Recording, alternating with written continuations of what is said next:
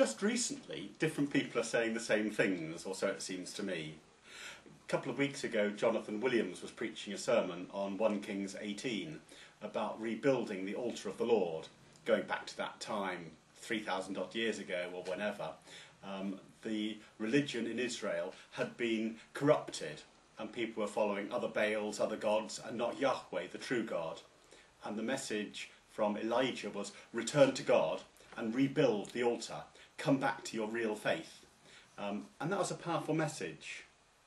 Last week I found myself preaching about discipleship, what it meant to follow Jesus. And I really impacted myself when I realised what it meant to be a disciple in Jesus' days. It was the best of the best of the best for 15 years, living with the rabbi, and then at the end of that process being qualified to be as the rabbi was, having been a disciple in learning what the rabbi thought, what the rabbi would do, and spending time with the rabbi. And in a sense, St. James is not broken, is not in need of great repair, but something's gone. The embers are dying down. We've lost our first love. I'm drinking coffee and it's lovely and it's hot and I like it. But leave it for half an hour and taste it and it'll be tepid. Yuck. And there's a bit of that around St. James. We've lost our first love. We're a bit off the boil. It's tepid. We're not there. And the thing about this is that it's not St. James as an institution. And I started thinking, it's my fault, I'm the person who needs to stir it all up.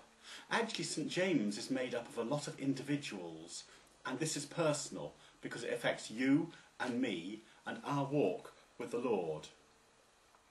Now, back to the discipleship thing, there were 3 elements in being a disciple. The first one was actually knowing the mind of the rabbi. The second one was being with the rabbi. And the third one was doing what the rabbi did. And I have now changed our mega planner, which we did about 3 months ago, so that we're going to focus on these elements of discipleship today and the next 2 weeks. And today it's knowing what Jesus knows, knowing the mind of Christ. It's not new, this. There was a teacher who went up to Jesus and said, what's the greatest commandment in the law? He said, love the Lord your God with all your heart, with all your soul, and with all your mind. So it's actually a learning process. Now, let me ask you a couple of questions. If 0 is 0, completely stagnant, and 10 is on fire and fully working, how active is your secular mind? You know, interacting with the news, interacting with current affairs, interacting with your work or whatever. Where would you score it? 0, completely stagnant, switched off. You don't engage your mind at all. 10, really alive. What's your score? Okay. Now, the same question for your spiritual mind. 0 is completely stagnant. 10 is completely switched on and alert. What do you score that? Now, actually, that's a false separation, because we've only got one mind, haven't we? But what I want to ask is, which element of those two, the secular or the spiritual, dominates your thinking? And I guess for many people, it's actually that secular element that feeds your minds rather than the spiritual. And it's both that's needed, isn't it? By the renewing of our mind. And I'm not talking about academic ability. I did a funeral earlier the week and up in Manchester and renewed friendship with some people up there. And one of them, Patrick, has just become the head of sixth form at MGS, Manchester Grammar School. Really bright, amazing, an incredible mind. And I just look at myself in comparison to them and think, I'm useless. I'm just nowhere on the scale compared to Patrick and Joyce. But actually, this renewing the mind is not about academic ability. It affects all of us. The way we think, the way we apply, the way we review. I suppose the Bible calls it wisdom. How is your mind being renewed? Because I think this is the starting point for our discipleship, for our walk with Jesus. The expert in the law asked Jesus what commandment he had to keep. Jesus said, you need to love God through heart, soul and mind. The renewing of your mind is really important. I suppose it's faith seeking understanding, isn't it? But are we renewing our minds? With closed minds, the danger is we become religious fanatics, or we become totally irrelevant. And there are examples of both around the place. Islamic, Jewish, possibly Christian fanatics, and their mind is switched off. And other people have their minds switched off to things of God, and they're irrelevant, totally irrelevant. Let me give you a quote by a guy called Herman. Of all the things which mitigate against the spiritual life, none is more disastrous and far-reaching in its effect than the divorce of thought from devotion. Goodness, we need to renew our minds. Let me undergird this by looking at 2 verses of Scripture. The first Scripture is Romans 12. Very familiar, I guess, to many of us, but just listen as if for the first time. And it starts off, therefore, because of all the teaching that's gone on in Romans up to this point. Therefore, I urge you, brothers, in view of God's mercy, to offer your bodies as a living sacrifice, holy and pleasing to God. This is your spiritual act of worship. And that's familiar, isn't it? So all that I am, all that I think, all that I do is my act of worship to God. It's not just Sundays, it's my life. And then it goes on, do not conform any longer to the pattern of the world. Well, all right, so it's about being transformed, about being changed, about being salt, about being light, about being yeast, affecting the environment of which we're a part, and not being dominated and conformed to it. All right, but how? And this is the bit to focus on. But be, that's ongoing, and the Greek present tense means on and on and on, and it's not one particular action. It's an ongoing attitude that we have. Be transformed, be changed, become something different. That's the sense of it. Go through a metamorphosis, a complete change. How? By the renewing of your mind. Goodness. Paul, writing to Romans, could have spoken about lots of things, but he said, your mind's really important. And if your mind is changed, is transformed, and in an ongoing way, then your life will be changed as well. How you think is critically important. And he then emphasises the outworking of that. And with a transformed mind, then you'll be able to test and approve what God's will is, his good, pleasing, and perfect will. Your mind allows you to discern God's will in you and for you. If it's stagnating, then you're not able to discern God's will, and you're not able to please him. That is powerful stuff, isn't it? Let me give you another quote, see if this one connects. It's by a guy called W.E. Sangster. No man is changed till his mind is changed. We do most of our thinking within. Our deeds express our thoughts. It is into our minds that Christ must come, if he's to change our lives. For through our minds he will shape our character, discipline our will, and control our bodies. Through our minds, God will shape us, discipline, and control us. And the really scary thing here is, or not, if we don't actually cultivate and feed our minds with godly things. The second verse I want to go to goes way back to Solomon. Actually, it's David, referring to Solomon. And this goes way back into the history of Israel. David speaks, "And you, my son Solomon, acknowledge the God of your father, serve him with wholehearted devotion and with a willing mind. For the Lord searches every heart and understands every motive behind the thoughts. If you seek him, he will be found by you." The two things that speak out to me or shout out to me there. My mind, is it a willing mind? Is it something that wants actually to be transformed and changed into a godly mind with his wisdom that will then shape my life and make my life a life of devotion to God? Or not? And secondly, I can get swamped by this and think it's too much, I can't do it. But that verse is really encouraging, because if we seek him, even with that little bit of intent that we have, he will be found by you, by God. God will find us if we just have that intention to seek him. So the question is, do you have that intention to renew your mind? Do you want to? Because if so, it'll not only transform your life, it'll transform the life of this church as all of us go on this journey together. And that is my heart's desire. And how? There are several things we can do. So how can we renew our minds? I think there are 4 things that we can do. What are you feeding your mind on? That's not a totally stupid question. We feed our minds constantly with the papers, with the radio, with the television, with what we listen to on the iPlayer or iPods or whatever. The books that you read. What are you feeding your mind on? What's the input going in? We've got 2 children, and I remember when they were small, we used to feed them, take great care.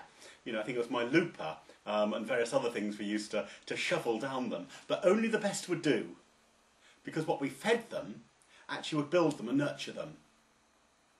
What are you feeding your mind to build and nurture it?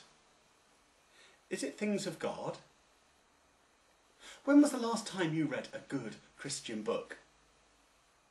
When was the last time you had a good spiritual discussion with someone, teasing things out, discovering, learning, absorbing? Because if you're not actually feeding your mind, if it's got bland dribble, or actually other things, secular thought, I'm not shutting my mind to these things, but actually what am I choosing to dwell on? Sexual immorality. And I'm not harping on about sex here, but actually what are you feeding it? That's really important. It's what you allow going into your mind will shape it. What about that for you? What are you feeding your mind on? And are you exercising your mind? Are you taking everything at face value? With food, you chew it. Sure, a baby first of all gets that slush, you know, my Looper or whatever, and then gradually you give the baby solids. Very gradually, so the baby learns to chew, and in chewing get the food nourishment in. Are you chewing the things that you're feeding your mind on? Are you doing that alone?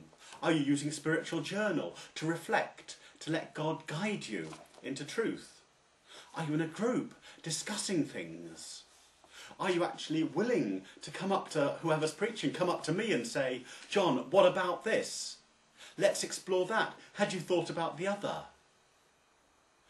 Why do we just switch off our minds so often on spiritual things rather than engage, chew the food, absorb it, get the last ounce of benefit from it? Why? We need to feed, we need to chew, and then we need to digest. Chewing is not just enough. It's got to go somewhere. Just as physical food goes into your stomach, absorbed by your body, into the bloodstream, providing energy so that you can move and whatever. So the spiritual things that we feed on, that we chew, that we then digest, need to be lived out in our lives. And if they're not, there's that H word that Jesus was really livid whenever he came across. Hypocrisy. Believing and saying one thing and doing totally different or nothing at all. Goodness. Hypocrisy. That gets a violent reaction from God. I remember once when I was ill at Christmas, I had a bug that gave me projectile vomiting, and about 12 foot was the maximum distance I reached. And that is the reaction that God has to hypocrisy. So we've got feeding, chewing, digesting, living out in our lives. And we can ask God for help to renew our minds. And he has promised to help us as we seek him. That lovely book of James. By the way, we're looking at James in November. We're going all the way through it up to Advent and doing a chapter each week. But here's a little bit of a foretaste, aperitif or whatever. If any of you lacks wisdom, he should ask God, who gives generously to all without finding fault, and it will be given to him. Goodness. Ask God for help in this renewing of our mind. Here's a practical quote from someone called Charles Kingsley. How can we attain the blessed and noble state of mind, the mind of Christ, who must needs be about his Father's business, which is doing good? Only by prayer and practice. There is no more use in praying without practicing than there is in practicing without praying. You cannot learn to walk without walking, no more than you can learn to do good without trying to do good. Ask God, pray and practice, and our minds will be renewed, and it's progressive and it's continual. And as we do it more and more, we'll think, that's God, or that's not God. And our mind gradually is transformed. And then we can discern what is of God, and feed our mind on those things, and live those things, and do those things.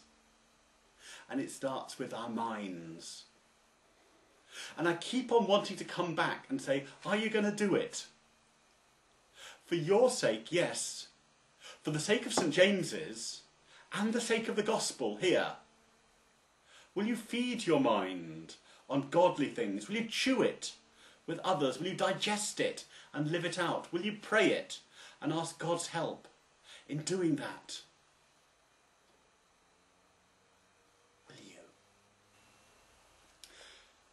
And in our prayers, let's pray for the Holy Spirit to renew our minds, to open new insights and discover new ways of thinking, of being, of living. I guess I want to say keep questioning, keep searching until the Holy Spirit gives you peace about something.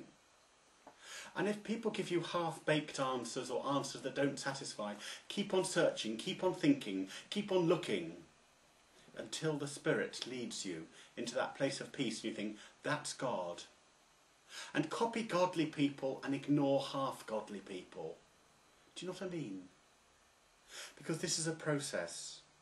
And God promised that the Holy Spirit would guide us when we ask him. John 16 verse 13. But when he, the Spirit of truth, comes, he will guide you into all truth. He will guide you.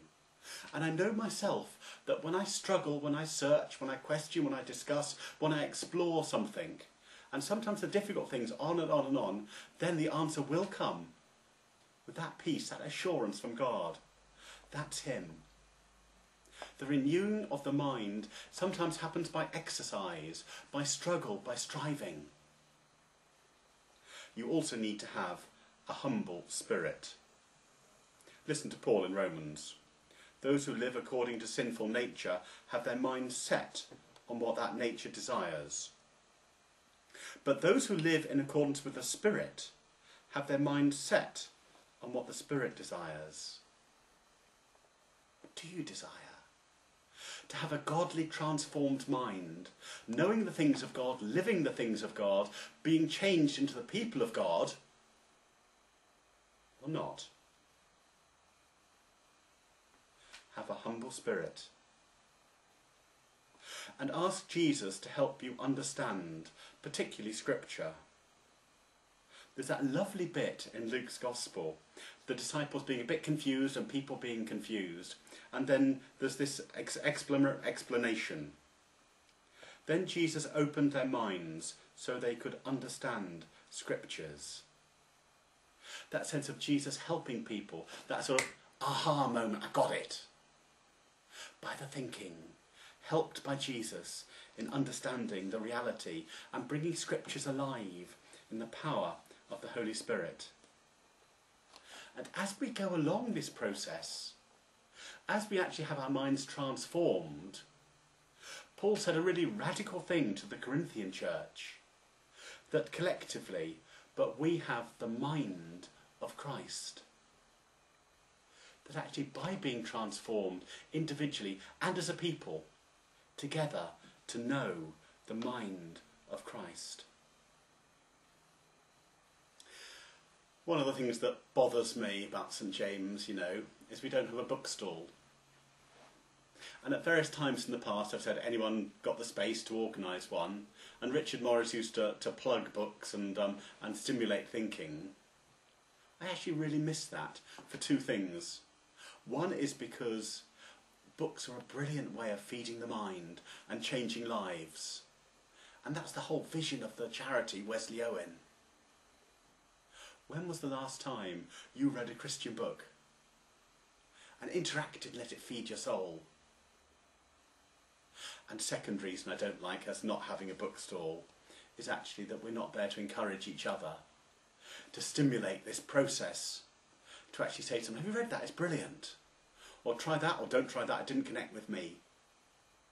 The renewing of the mind, and the material for that is often through books. And if anyone feels God is prompting you to run a bookstall in St James, queue up and see me. I'd love to see you. Home groups is another thing, In home groups, it's a way of challenging each other, of actually sharpening each other's minds. And sometimes home groups, and I'm about to offend some people, St James's Fellowship, can be deadly, can be a waste of space. And sometimes they can be a way of godly, sharpening the mind and being transformed through each other and through that process. It's a framework that you can use if you choose. William Temple, the penultimate quote. The mind grows always by intercourse with a mind more mature than itself. That is the secret of all teaching. Initially I was going to shy away from the word intercourse, thinking, hang on, you can't bring sex into this.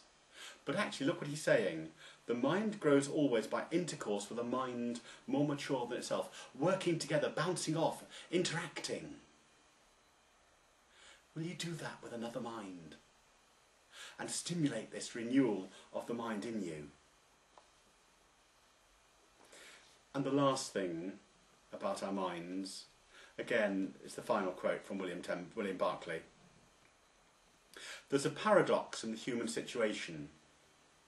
God gave man a mind, and it's man's duty to use that mind to think to the very limits of human thought. But it's also true that there are times when the mind can only go so far, and when that limit is reached, all that's left to accept and adore. Because one day in heaven we'll see God face to face, and all mysteries will be resolved. But for now some mysteries will be left on earth. But that is not an excuse to disengage the brain, to be in neutral and to say it doesn't matter and live a bland Christian life. It's not. The kingdom of God is worth more than that in this place, in you and in me. And together we form the body of Christ and proclaim and live and embody the kingdom in this place for others. And by the renewing of our minds, we can actually be stimulated in that process, in our discipleship with God. And I've got one question to ask myself and each of us as we finish. What is God saying to you about this? And yes, I feel passionately about it, because I do not want a tepid, lukewarm fellowship. I want a fellowship that is stimulating and seeking God, with our minds being transformed and renewed and lived out in lives. And in that way, to glorify God. To God be glory always, in the church and in Christ Jesus now and for eternity.